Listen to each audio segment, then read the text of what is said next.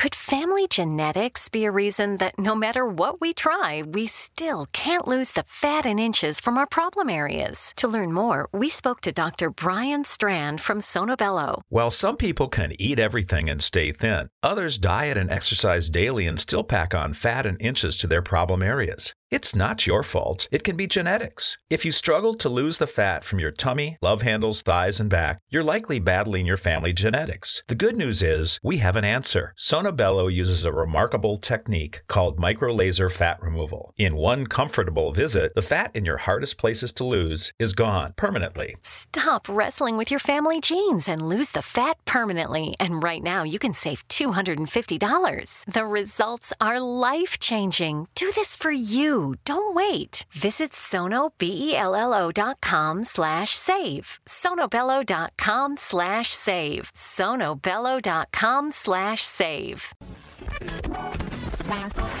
All Hit Radio.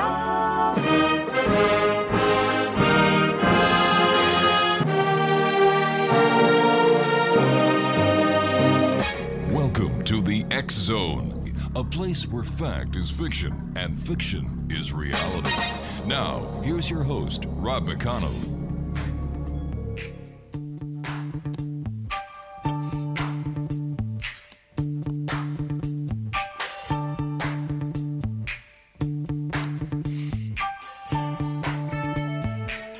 And good evening, and welcome back to the X Zone, everyone. I am Rob McConnell. And we're coming to you from our broadcast center and studios in Niagara, Ontario, Canada. If you'd like to send me an email, very simple, xzone at xzoneradiotv.com, on all social media sites, Xzone Radio TV. And if you'd like to visit the broadcast schedule for the X Zone Radio Show, as well as many other of the great shows that we have on the X Zone Broadcast Network, visit www.xzbn.net. X Zone Nation, if you have any children who would like to send an email to Santa Claus, our sister station, cbrtv.net, has a great Christmas page all done. 724 Christmas carols. Kids can download Christmas coloring books, Christmas caroling lyrics. They can download a copy of a Charles Dickens A Christmas Carol, and much more. This is our way of trying to put the spirit back into Christmas during these very trying times. Once again, that website is www.cbrtv.net. Wow, all these numbers and alphabets. You swear that we make alphabet soup over here, but we really don't. We do great radio because we have great guests here on this show, just like my guest this hour. Coyote Chris is with us, and he is a shamanic practitioner, paranormal investigator who began his spiritual journey over 25 years ago and has since worked to help others to bring harmony into their lives and to uncover the spiritual gifts that each person possesses. Coyote Chris is a member of the Red Cedar Circle of Southwest Illinois that follows the COYOTE medicine. Is that how you say it, Chris? COYOTE, yeah, you're closer than most people. Oh, okay, thank you. COYOTE medicine traditions of the Pacific Northwest Coast, as shared by Johnny Moses. And how do you pronounce that name? That's his medicine name is Westimony. It means walking medicine robe. Oh, gotcha.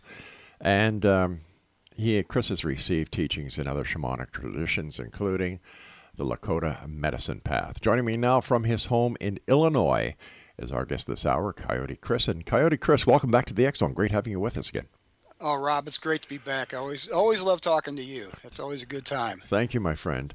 Can you share with our listeners who may not have heard you before, since we've kind of done a little bit of a growth spurt here ourselves, about you, about what a shaman is, and where you see a shaman's place in today's society? That's good. Yeah, it's probably about 26 years ago. My wife took me to a powwow. You get the creation myth here, the creation story, and I had no experience with these types of things, and so we went because she enjoyed that kind of stuff, and so I wandered off into this barn where they had a different dance going on, and it was a warrior's dance, and During that, I was kind of had that, what the Buddhists call satori, or a spiritual flash. That all of a sudden I realized there's a different world just besides ours, and that there's like a spirit world, or whatever you want to call it, that we kind of coexist with at times. And so that started me on my path. So as far as the shamanism, I learned Lakota tradition first, which is the Sioux and the South Dakota area, the Plains areas there. And then I got into this, the Sea West Medicine Circle, and so that's what I've been doing for the last 20 years or so. A shaman is somebody who communes with the spirits in many different ways, but the goal is to learn from the spirits, learn from the spirit world, learn from your spirit animals, from the elemental beings, things that you can use to help people of your group, or just people in general help. I mean, in the old, in the traditional ways, it's the shaman was the person, the intercessor between the spirit world and the rest of the tribe, or the rest of the clan. And their job was to prescribe, plant medicine. It just depends. I mean, what their role was within a tribe. And so that's been traditionally how that works, is they're like in between that. They did the ceremonies and things like that. Today, I mean, the way I do it is when I journey or spirit travel, I do it with drums, drumming, and then that allows me to, and this is kind of hard to explain, but in a way, part of your body or soul goes to a different place. And there you'll meet whomever you're supposed to meet, whether it's one of your spirit guides, an animal might come up and start talking to you about certain things, and or anything else. And then my job is to take what I've learned there and bring it back, either to help with a single person who was having problems, or with a group of people. A lot of times what I do too is, shaman also deal with energy, spirit energies, and energy with people. When you're doing healing work, you're cleansing the energy of another person and bringing spiritual energy into them, like bringing a white light of spirit down to help heal them. So there's many different things, shaman does. I mean, divination, the psychic work and things like that. I do that. And so, it's just so multifaceted to me. Now, in this society, that's a real interesting point. Most people don't bring that up. I'm glad you did, because our society does not exactly, it usually ignores it, doesn't usually embrace it, and certainly doesn't much encourage it. But there are many people who have these abilities, and they don't have anybody to help them with that. Most of the people I work with are people who have some type of spiritual gift, and they need somebody to help get them started. But how would somebody, you brought up an excellent point, and I'm sorry for cutting in here, but that's okay. How would a person know that what they're experiencing is real, and this is their gift that is coming through to them? That's the tough part. Now, they have inklings, and a lot of times people show up to talk to me, and they don't know why they are. And they do. We sit down, and all of a sudden it comes to me, this is why they're talking to me. And I'll ask them questions like, do you feel this? Can you feel other people's feelings? Can you do the? And they'll say, well, yeah, and I said, okay, well, you're empathic, or right. It depends what they like. When I'm around people calm down, and they, okay, so you've got that healing kind of energy. And people just, they're not sure where to go, but a lot of times they end up, with people like me, or, I've got friends that also do similar work. And they just show up because they're supposed to. It's like spirit guides them somehow. It's like spirit guided me to that powwow, and it led me into that barn where they were doing a warrior's dance. It just seems to happen that way. I wish I could give you a proper explanation. I mean, I certainly, I have websites and things like that, and I'm not unknown. But people just tend, they see something interests them. They see you, and they say, that person's got something for me. And they come and sit down and talk, or get a reading, or come to. I run a circle every month it's called Coyote Chris's Crazy Chaotic Spiritual Circle, and where there's no rules, we just talk about spiritual stuff and just have a good time. And people get drawn to that, and they've learned from other people and from me who are in the group that this is natural, this is an okay thing to have. You work with a lot of people who their parents told them they're nuts because they saw something, or they felt something, or something. They've heard something talking to them. Many times that's just a part of their gift. I mean, it can be schizophrenia too, but usually you can draw a delineation there. Otherwise, they're pretty well rounded. But Chris, let me ask you here: what Prior to going to the powwow that you talked about, had you any interest in shamanism or in spirituality? No. Not. I was raised a Unitarian, and that's more philosophical than anything else. Certainly not religious. They're more. What's the proper term for it? Humanists. Yeah, they're secular humanists, and so it's more like the good deeds of man. It's not about God or spirit or anything like that. It's about being the best person you can be, which it's not bad stuff. But I had no inkling about these things. This is before. This happened before any of this, the big thing came with Dances with Wolves and stuff like that came out. So I didn't really know anything about it. And I didn't know, I knew about the Native Americans and all the bad things that happened. I knew the historical perspective of it, and had always known that they'd gotten a raw deal. But as far as the religious, spiritual aspects, I was agnostic. I was very scientific in my thoughts and whatnot. When you were in church, when you were a Unitarian, did you feel as if there was something missing in your life? Was there a hole? I did. Yeah. Yes, I did, but I didn't know what it was. Right. Actually, I first felt that when I was 9 years old. Our teacher was reading us The Hobbit, and I guess I was in third grade then, third or fourth grade, and she got to the part where they first introduced Gandalf, wizard, and I felt this. I remember the day John F. Kennedy was shot and killed. Yeah, I remember exactly where I was, and I had the same feeling when this happened. I didn't know why I had that feeling, but I did. And so that was, it left its mark for a while, then it fades. But I always kind of liked wizards and things like that. And so maybe that's probably where the seed got planted. But then when I'm 20, I go see Star Wars. Okay. Right.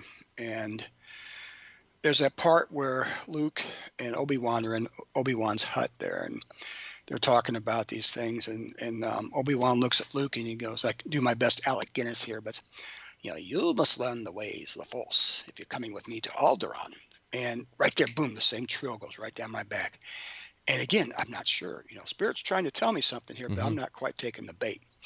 And so 15 years later, 12, 13 years later, I show up at this powwow, and then it finally got me, finally hooked me then. So, yeah, but there was always something. I knew something was wrong.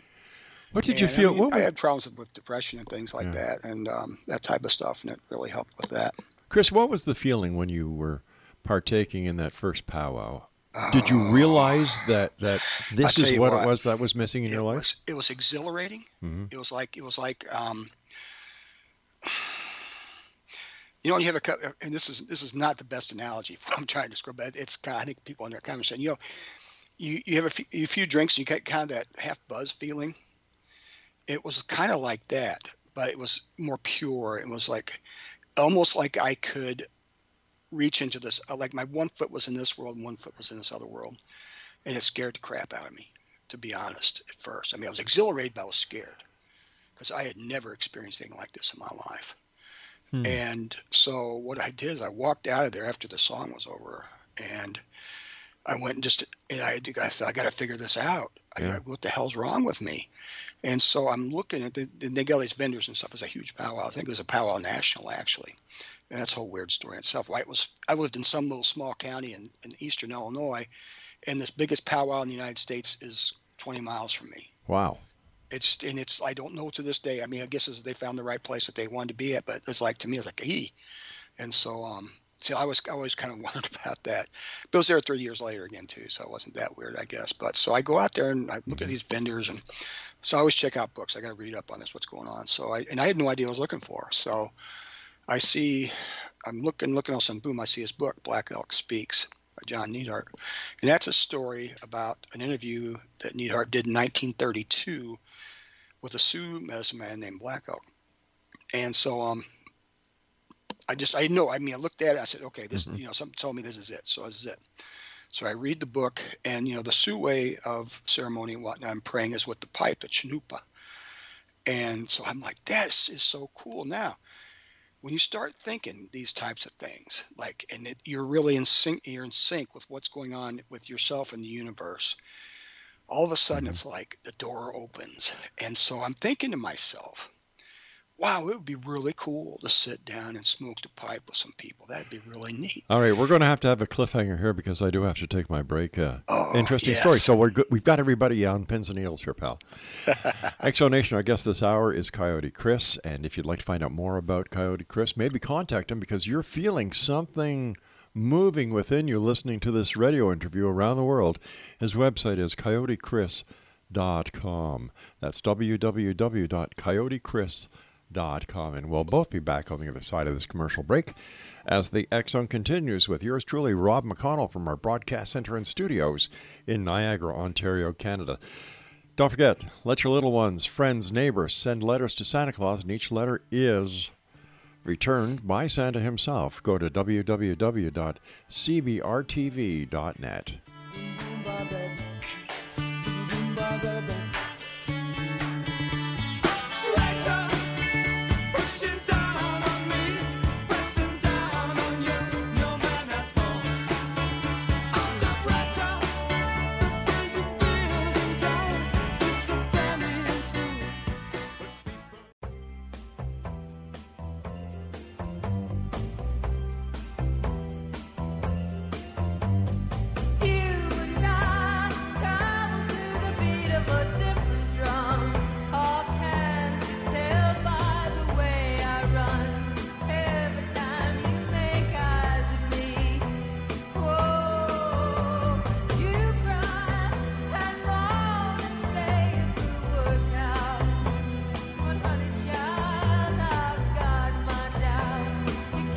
Welcome back, everyone. Coyote Chris is our special guest of this hour. www.coyotechris.com is his website.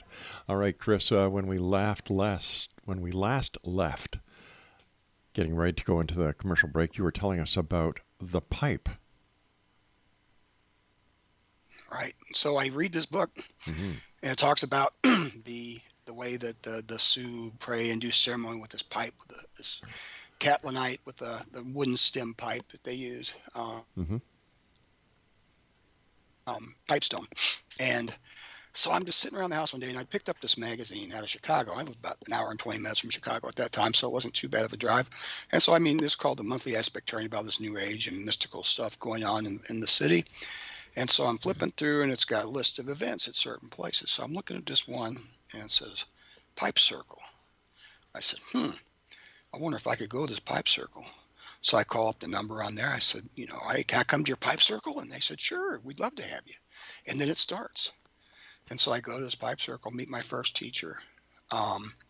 And actually I had a female teacher, which is not always the norm, but she was very good and got me going on that part of it. But usually you go and you'll start with one person.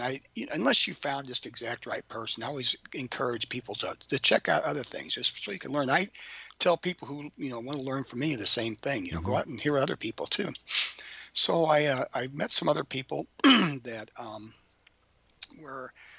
had known people from South Dakota, from the reservations up there. And so I went to this little conference in northwestern Illinois. And I met a guy named Eagle Man, Eddie McGuy. He was an author and who I'd read. And so learned some cool stuff from him. And then the universe puts me in touch with this guy named Jim Gillihan. Jim was the actual keeper of Sitting Bull's actual pipe that had been passed down. And so Jim and I got to know each other, and he taught me. But in that point in time, I got to smoke Sitting Bull's pipe. And so the universe just keeps opening these really cool doors. And when things are in sync and you're doing what you're supposed to be doing. Before all this started out, I was getting ready to take the law school entrance exam. Okay, I was going to go to law school. I was going to be a lawyer. And this is like, oh, nope, that's not my path anymore. So much to the chagrin of my mother, who always thought I didn't much care for this Indian stuff, as she called it.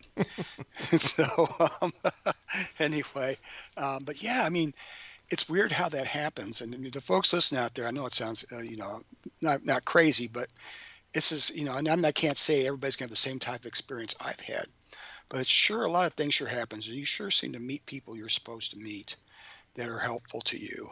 And the thing to do is, sometimes you're kind of reticent to speak to somebody like me, to Jim. Right. But it's like you just kind of got to throw it to the wind and say, if my heart tells me I need to speak to this person, I'll go speak to them. And 99% of the time they're like, yes, they're very open to listening and answering your questions, or even with Jim and I. Jim gave me teachings. I mean, so I mean, it's just how that happens. Just a lot of cool stuff. Now, is this when your doorway to the paranormal opened?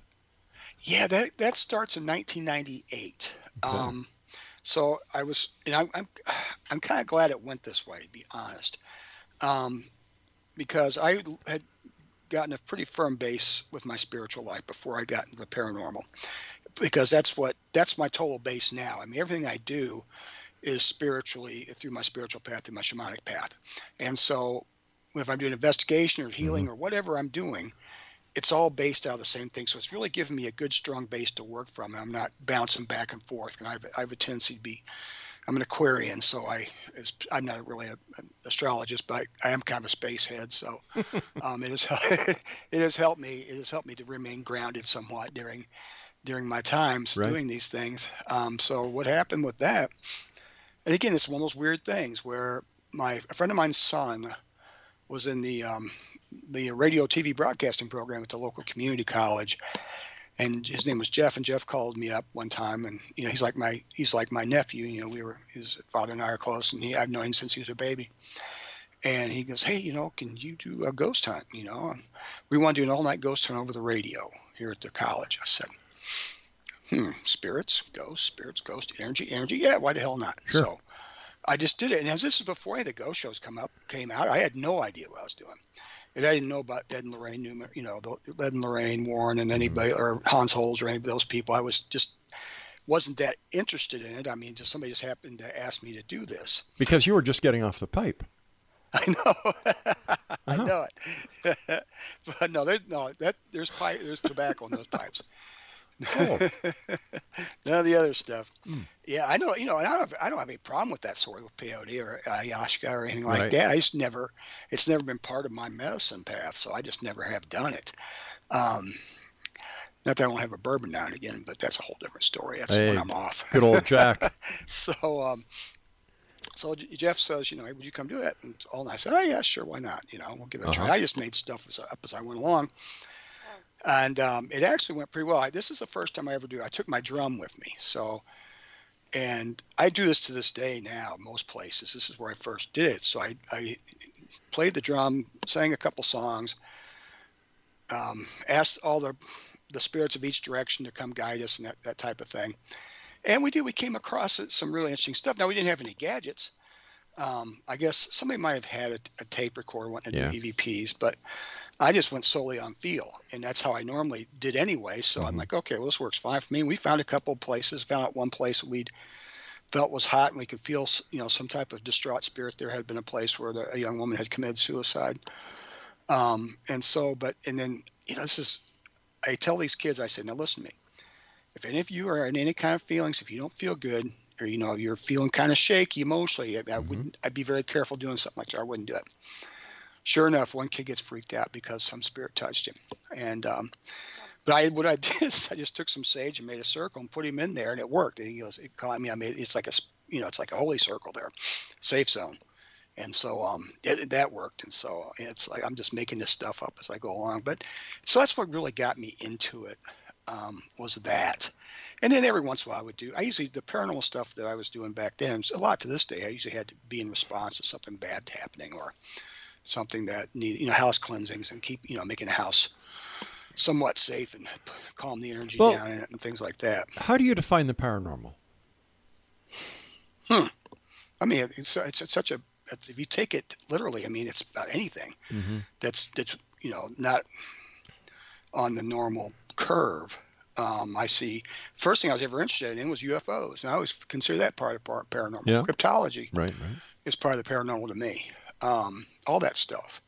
So, I mean, to describe it is there's so many different ways that people look at it. Yeah, let me ask you this then. Since you were talked about UFOs and cryptozoology, is there a spiritual aspect to UFOs and or to Bigfoot, for example? Right.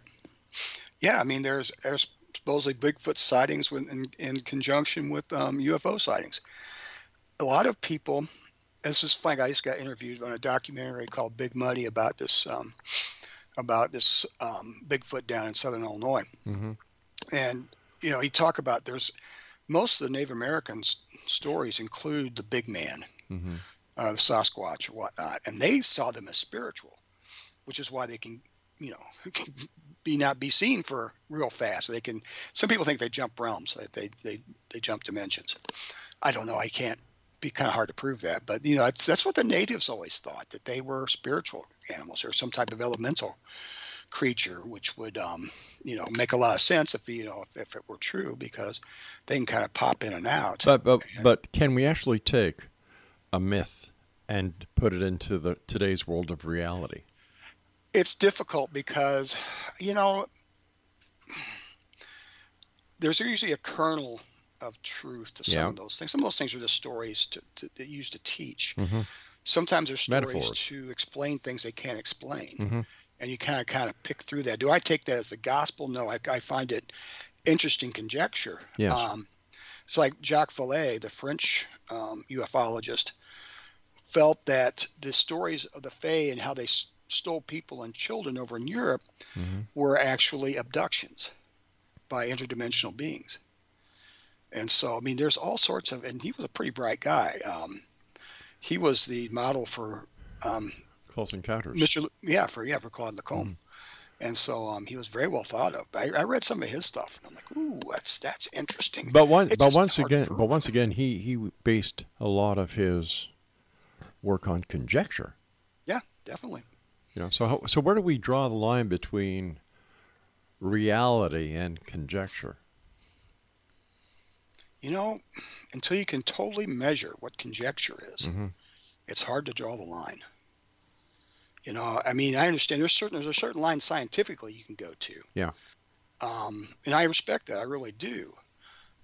Because I love working with people who detect stuff, because we just seem to work well together. Mm-hmm. But yeah, just because we can't measure something does not mean it does not happen or exist. It's just we can't measure it yet. I truly believe that we're trying to solve a mystery with the knowledge and technology that we have today that doesn't apply to what we're looking for. No, it doesn't. No, it doesn't. Now, you were talking about shaman before. Is there a difference between a shaman and a medicine man? No, they're pretty much synonymous. Some shamans and some medicine people have certain specialties. In the Lakota, Pajuta, Winan, or Pajuta Wachasha, a plant man or plant woman, they tend to do the herbs and healing herbs and things like that. But yeah, and some people specialize in certain types of medicine, like eagle medicine would give you certain healing prowesses. Bear medicine would give you certain healing prowesses, or some of them were even warriors. Crazy Horse was a shaman, was a medicine man. He's a warrior, so was Sitting Bull. So, yeah, it just depends. And there's so many different, cultures that practice it. United States, you have, 500 tribes? So you'd have 500, some of them may be similar, but you have 500 different versions mm-hmm. of what a medicine man or a shaman is. So, if you really want to wrap your head around it, I always tell people to look at core shamanism first. Michael Harner's book, was it the Shaman? I forgot the name. What's something called the Shaman or something like that. Way of the Shaman. That's it. That's a pretty good way to cut your teeth off. Then you can kind of explore the other stuff. Now I went backwards from that because that was my circumstances. So that's how I was supposed to learn. But yeah, there's just so many different ways. I've heard these stories about these guys from Siberia. One guy, to get himself into that spiritual ecstasy where he could journey to the next dimension, mm-hmm. he'd hit himself in the leg with an axe. And so you hear all kinds of crazy. I'm not going to do that. But that dude's, wherever he was pretty committed. But no, I don't do the axe thing. But yeah, it just depends. That there's just so many different ways of practicing. And it's unique because Spirit gives you unique things to do. With me, my main job as far as I can tell, and it's working pretty well, is to talk to as many people as I can about my tradition. Everybody has a gift from God, a gift from Spirit. Our job is to, one, figure out what that gift is. And everybody's got one. Nobody's exempt. Mm-hmm. One looks really razzle-dazzle, one looks kind of mundane, but it's right thing for the right person. And your first job is to figure out what that is. You have to spend a lot of time in meditation and think about it and feel. You learn to quit thinking and feel more, because your brain will lie to you all the time. Because I had the worst time trying to believe that I could do these things. When I could do them, there was no doubt about it. But it's like, there's that doubt in your mind, and so you got to get over that. But yeah, it's difficult to wrap your head around all the time. But my job is basically to help people find their medicine, heal themselves. You got to heal yourself first, because I've worked in social services for 30 years. Hey, Chris, it's that time again where I've got to take a break. Please stand by. Exonation Chris, Coyote Chris is our special guest this hour. For more information about Coyote Chris, visit his website at coyotechris.com. This is the X Zone. I am Rob McConnell. We're coming to you from our broadcast center and studios in Niagara, Ontario, Canada. Don't go away.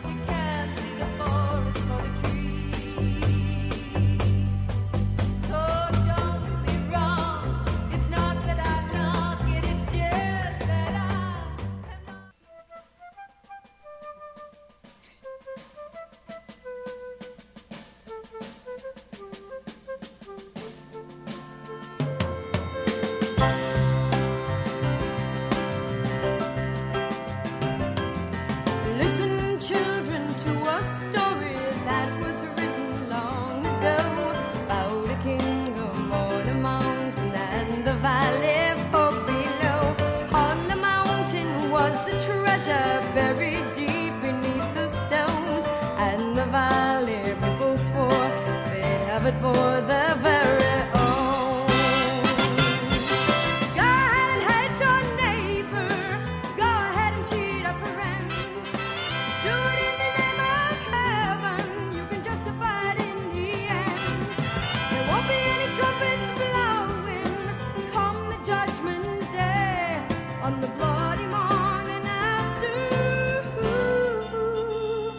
One tin soldier rides away. Welcome back, everyone. Coyote Chris is our special guest this hour, www.coyotechris.com. Chris, is there a difference between a spirit and a ghost when you go out to do a paranormal investigation? Not normally. Spirits, as far as shamanism goes, I mean, you have like your spirit guides, which can be, one of my spirit guides is my great-grandmother, and other people who I've known who've gone to spirit. So that's kind of different. I mean, I think there's vibrational differences probably, if you want to get into the physics part of it, that they seem to come across differently to me. But basically they're all energy. So when I'm as far as paranormal stuff goes, it's generally I prefer the word spirit to ghost, I guess. That's why I use it. But ghost is synonymous. It's the same thing. So mostly it's ghosts. Now some of them are human ghosts. I've also encountered spirits. Now this is where I might say it's a little bit. I might say it's an elemental spirit, and it's not a ghost. It's not the dead form of a human. It's something entirely different. It was created in spirit, or somehow. I'm not sure how the evolutionary process happens, but that's when you're talking about your your Bigfoots or your Pukwudgies, which are the small cryptids, or fairies and things like that. I've seen all sorts of things like that, and so those are different, but they will also be around paranormal activity as well. Like they come to see what's happening in my experience. Now, when you say you see yes. them, do you see them through your third eye, or do you see them as an actual part of this reality? Both. I've seen both.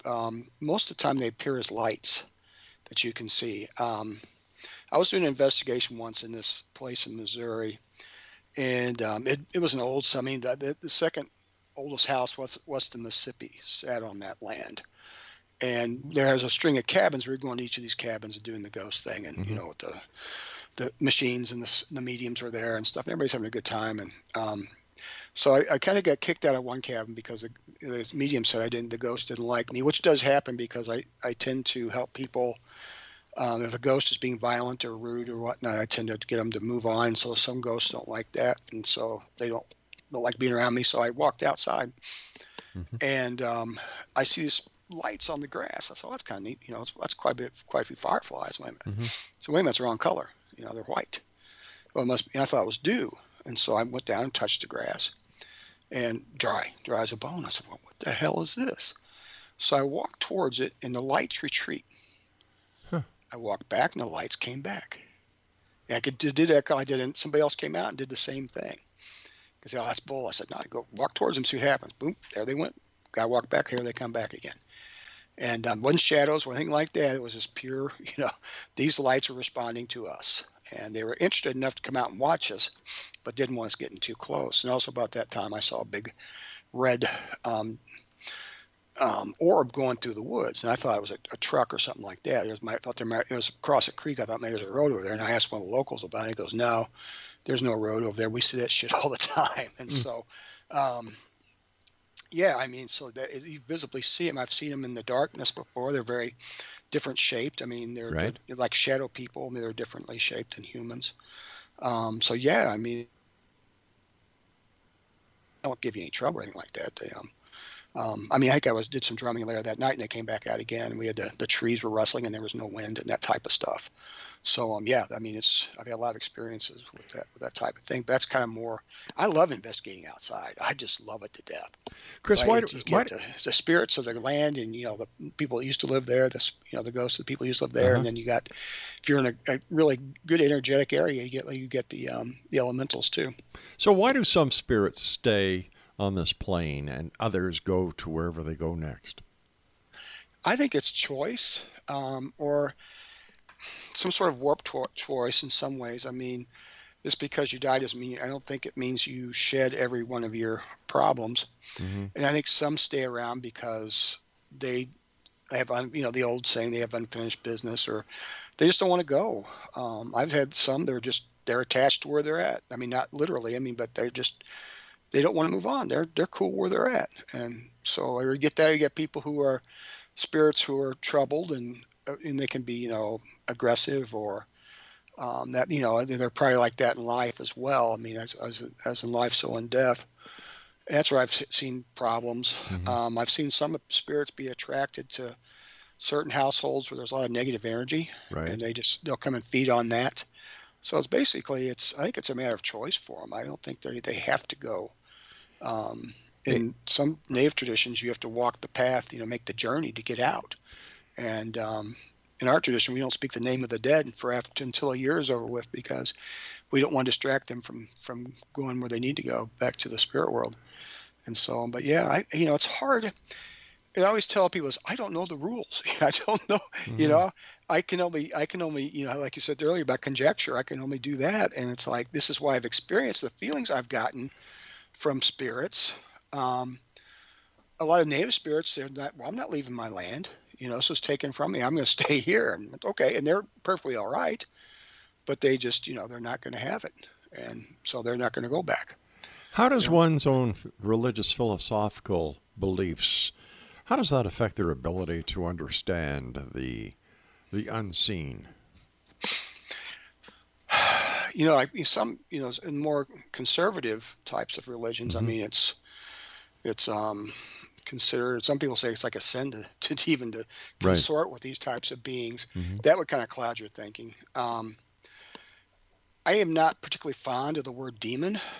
I don't use it. Yeah. And I think because however people want to believe religiously, I'm cool with it as long as you don't hurt anybody else over it. I don't mm-hmm. care. I got mine, and if it brings you solace and comfort and helps you out, I'm all for it. But I think once you start giving these connotations that something's a demon, then you give it extra power. I've heard some of them say, I'm a demon. Like, no, you're not. You're not a demon. I can feel it. I know you're not a demon. They're just messing with you. Some of them. Now there's some really, really powerful negative spirits. Sure, I believe in that. But as far as the demon thing goes, I think the more open you are, the more, because that stuff doesn't scare me. Mm-hmm. Some people have it drilled in their heads through their youth that this stuff is scary, that you're not supposed to mess with these things and that type of stuff. And so I think that hinders some people in their beliefs. Now I know some very fine Christian investigators they're cool with the whole thing. They understand the whole thing. I've seen in the native tradition, some of them won't do it either. In my tradition, I actually had to talk to my teacher about this, because I do drum before events, a lot of times I'll do a drumming circle outside and talk to the spirits and things like that. Now, in my tradition, you don't go outside and practice after dark because there's things better left alone that travel at night. So I had to talk to him about it, and he said, well, you can if you do X, Y, and Z. So that's what I do. And so I had to make sure that, I didn't want to get out too far out of bounds. I usually am kind of out of bounds anyway, but they seem tolerant of it. So let me ask you this: why would these spirits, or why would these travelers be more active at night than during the day? The belief is that the night gives power to those that live in the shadows. Is this part of a superstition? Is this part of a cultural belief, or is it fact? I don't know. I kind of see it as, in my experience, I've seen things stronger outside at night. That's for sure. The fact that it's darker, does this play onto the psyche? Yeah. Oh, if you're scared of the dark, yeah. But that's, like I said, I'm either very smart or very stupid. I'm not sure which, but I can walk in about anywhere. It doesn't scare me. Right. Now we were at Hinsdale House, New York one time, and we were doing, and the spirits were responding very well and whatnot. And we got too far up towards this hill. We heard a growl. And normally I'm one of those people that say, I don't care if you're growling or not, I'm going to come in there. But this is not, nope. This who's ever growling is right. We'll back off. We'll be nice. So, yeah, I mean, that's what I've seen elementally is much stronger at night, as are the spirits that stay outside. So, based on your experience and the communication that you've had with spirits, what happens to us at the time of death? My belief, it's hard to say, I can't sit here and tell you this is exactly what happens because I've never died. Although the spirits I've communed with, I use the word commune because sometimes I get words, sometimes I get feelings, is that it's all cool. It's all okay. Don't worry about it. There's certain things we have to face. Yeah. And so I do believe, if you'd asked me this when I was 30, I'd say, well, that's it. You're done. It's your consciousness leaves, and it goes to sleep with you. But now I kind of starting to believe, or I do believe that you do move on to a different place. I wasn't a huge fan of reincarnation, but I have met people that I've seen them in visions, and I see them in the flesh, and I think, holy crap, I know this person. And we get to talk, and it's like, yeah. And I know one person and I were very close in a past lifetime. And a lot of what happened has come into my head. I've seen it when I was doing my shamanic training, and I've seen it in journeys, and I've seen it in dreams. And so, yeah, it's so I'm like thinking, yeah, okay, maybe I can fall in with this. And so, yeah, I think your consciousness goes to spirit. Now, what happens then? Now, there's so many different ideas. The Buddhist idea, you come back and you're on there trying to reach nirvana, and until you get it all right, and you can go to nirvana. Other people believe you have a life review, then go back and you're just trying to perfect your soul. Again, there's just so many ways of looking at it. I still think there's probably a choice involved.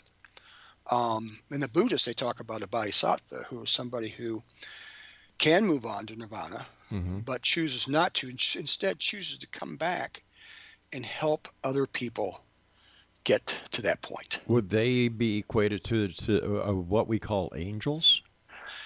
Probably not as, in a way, yes, but not as, bodhisattvas aren't usually aware that there are bodhisattvas. Oh, okay.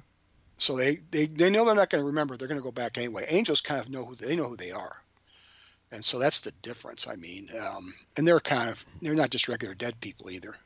Angels, according to the stories, that they are ascended beings of some sort that were created before people were.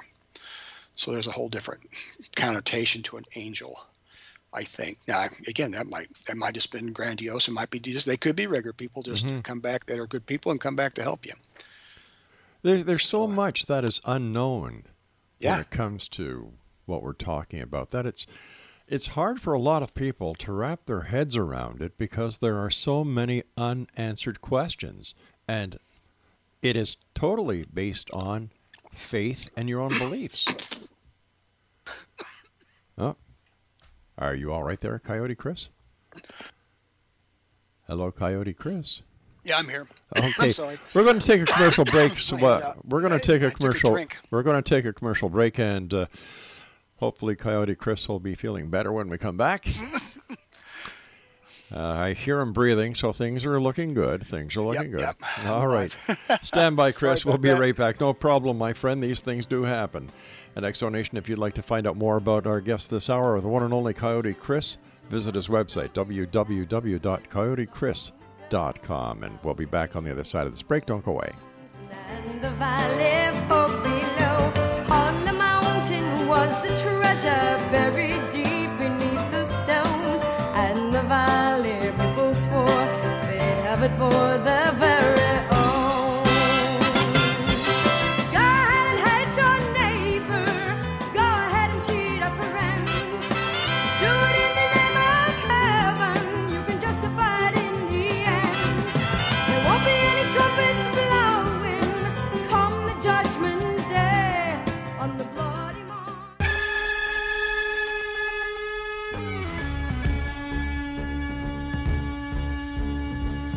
They took the whole Cherokee Nation, put us on this reservation, took away our ways of life, the tomahawk and the bowie knife. Took away our native tongue and taught their English to our young.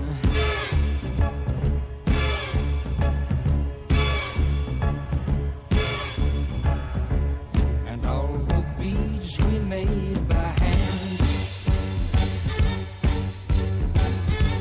are nowadays made in Japan.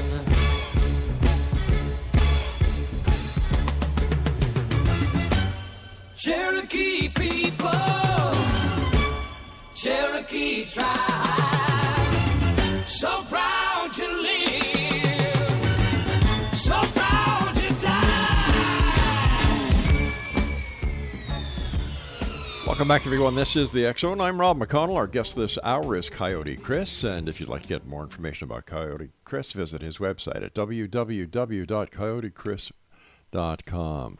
Chris, can you share with us one of your most interesting stories from the shamanic work that you do? Yeah, I love telling this one story. And actually, it's involves me and a friend of mine. So it's actually even parodied with the paranormal. So it makes it an even better story. So there's a place in Alton, Illinois, where I live, called the McPike Mansion. It's haunted. It's been up for several years, and every year they have a camp out. And usually at the camp outs, I come and help, and we do tours in the basement and whatnot. Go in there and do dark night sessions and sit in the circle and wait for the spirits to come out. And a friend of mine, Sandy Little Lizard, really named Sandy Corba, she and I were doing tours that night. Now, there are some spirits in there. Most of the spirits are family. They're from the McPike family. There's a couple there that are, sort of transients, but one of them is very dramatic and has all these awful, feelings and things like that. If they're a human, they'd be called a borderline personality disorder, I'd imagine. And so what they will do is they'll come up to unsuspecting people who are empaths and don't know it, meaning they can feel other people's feelings. And so I'm at one end of the cellar and Sandy's at the other end. And down by her, and we have the lights out, and the spirit lights are coming out. The spirits come in sparkles and stuff, and the shapes, they're darker than dark, and everybody's enraptured in watching that.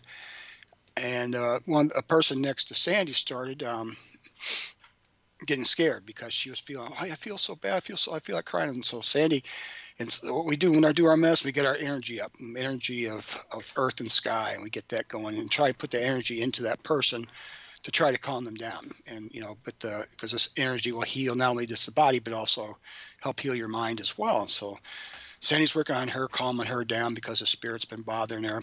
So on my end, another lady starts, and she starts having problems. So I get my energy up, my medicine going, and I'm putting energy into her, trying to get her calm, and they're both starting to calm down. And all of a sudden, a lady who's in the middle of this whole thing said, "I just saw a light flash." We're like, okay, cool, because that happens. They'll pop in and out, like a light flash like that. The spirits will. And so we went through and everybody's calm. We finished up the session. We came outside, and this lady comes up to us and she says, "No, you understand. I can see things now that I couldn't see when I walked down that basement." She'd had several eye surgeries and problems with her eyes.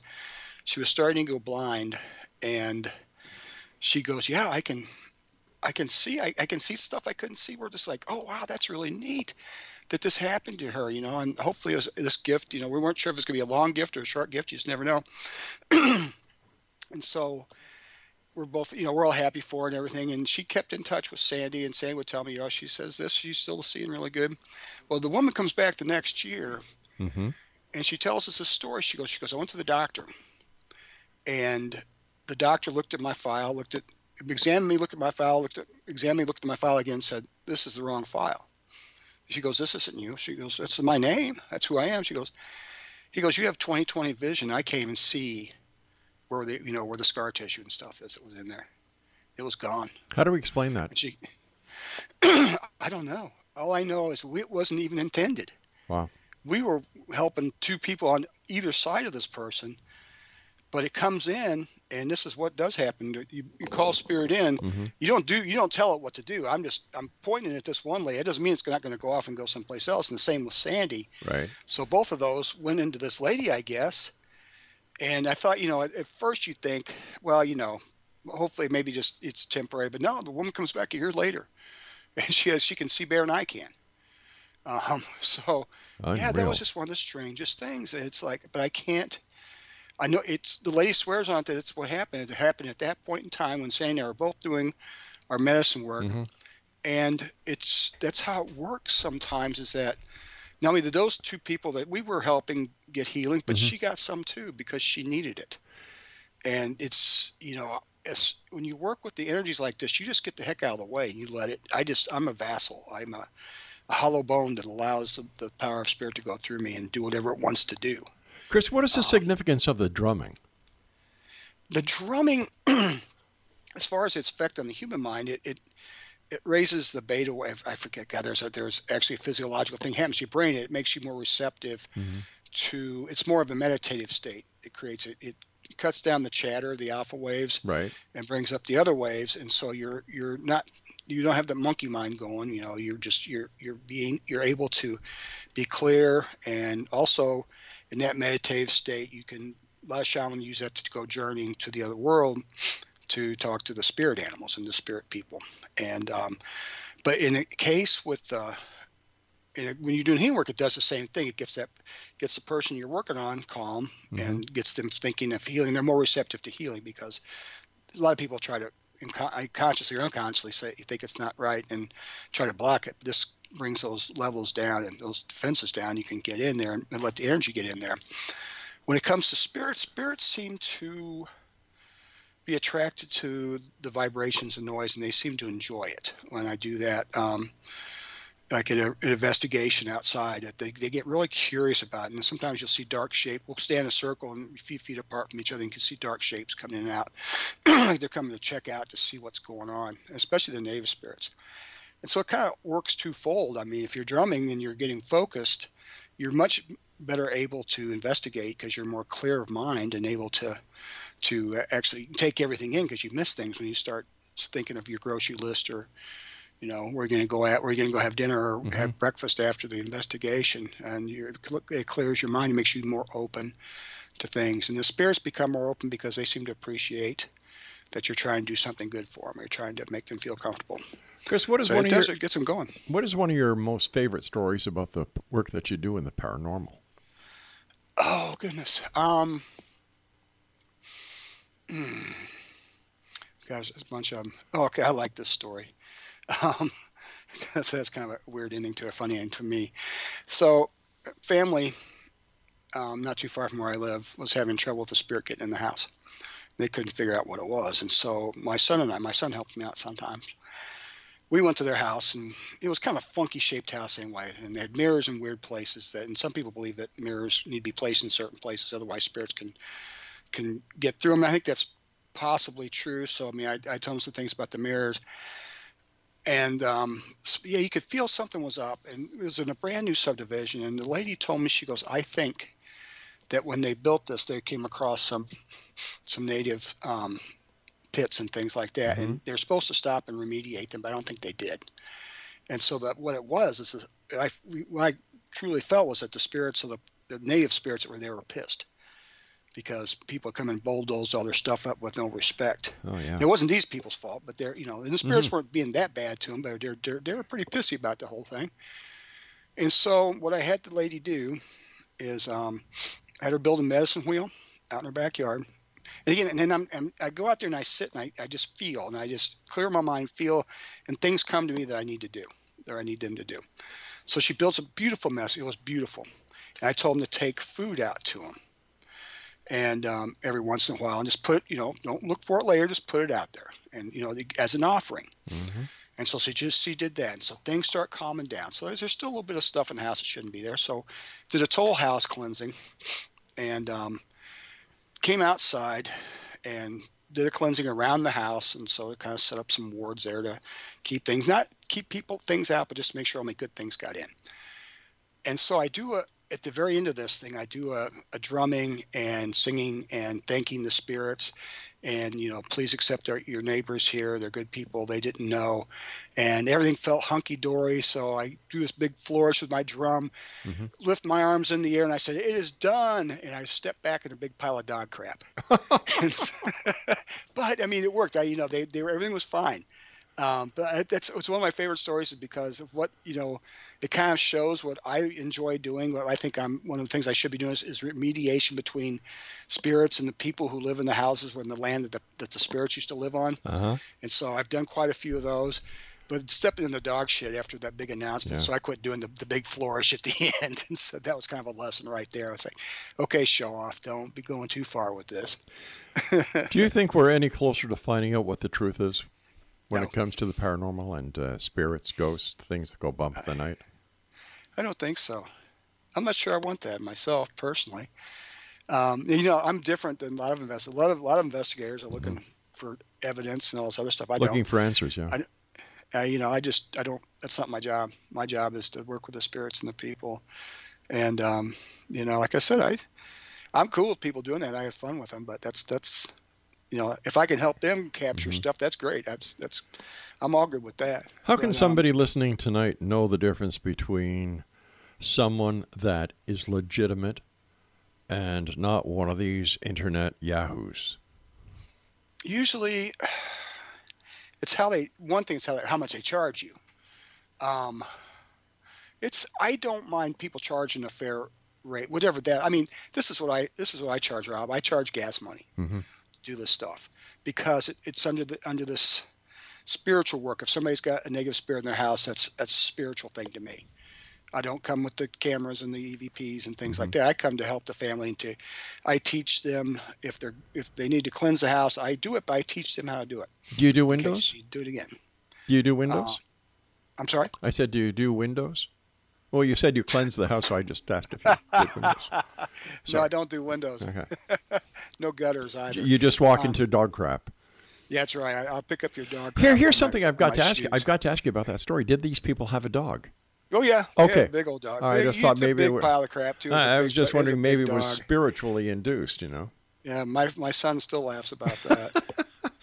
Hey, listen, Chris, the time is coming when you and I must say so long for tonight. Let our listeners know where they can find more out about you. Well, as you so kindly told everybody, my website is www.coyotechris.com. Mm-hmm. Facebook is Coyote Chris Sutton is my personality page, whatever the hell you call that. Right. Christopher Sutton is my regular Facebook page. On Twitter, it's at Coyote Chris S. Also on Instagram at Coyote Chris S. At the end, towards the holiday season, I have a book coming out. It's going to be called Shock and Awe: The The Spiritual Journey of Coyote Chris Sutton.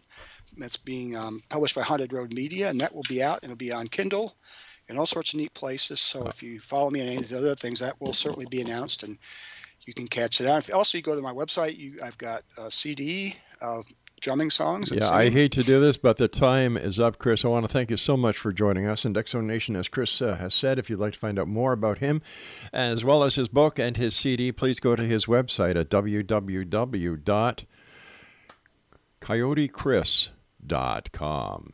Now, I'll be back on the other side of this commercial break with the news at 6.5 minutes past the top of the hour as we continue investigating the world of the paranormal and the science of parapsychology here in the X Zone from our broadcast center and studios in Niagara, Ontario, Canada.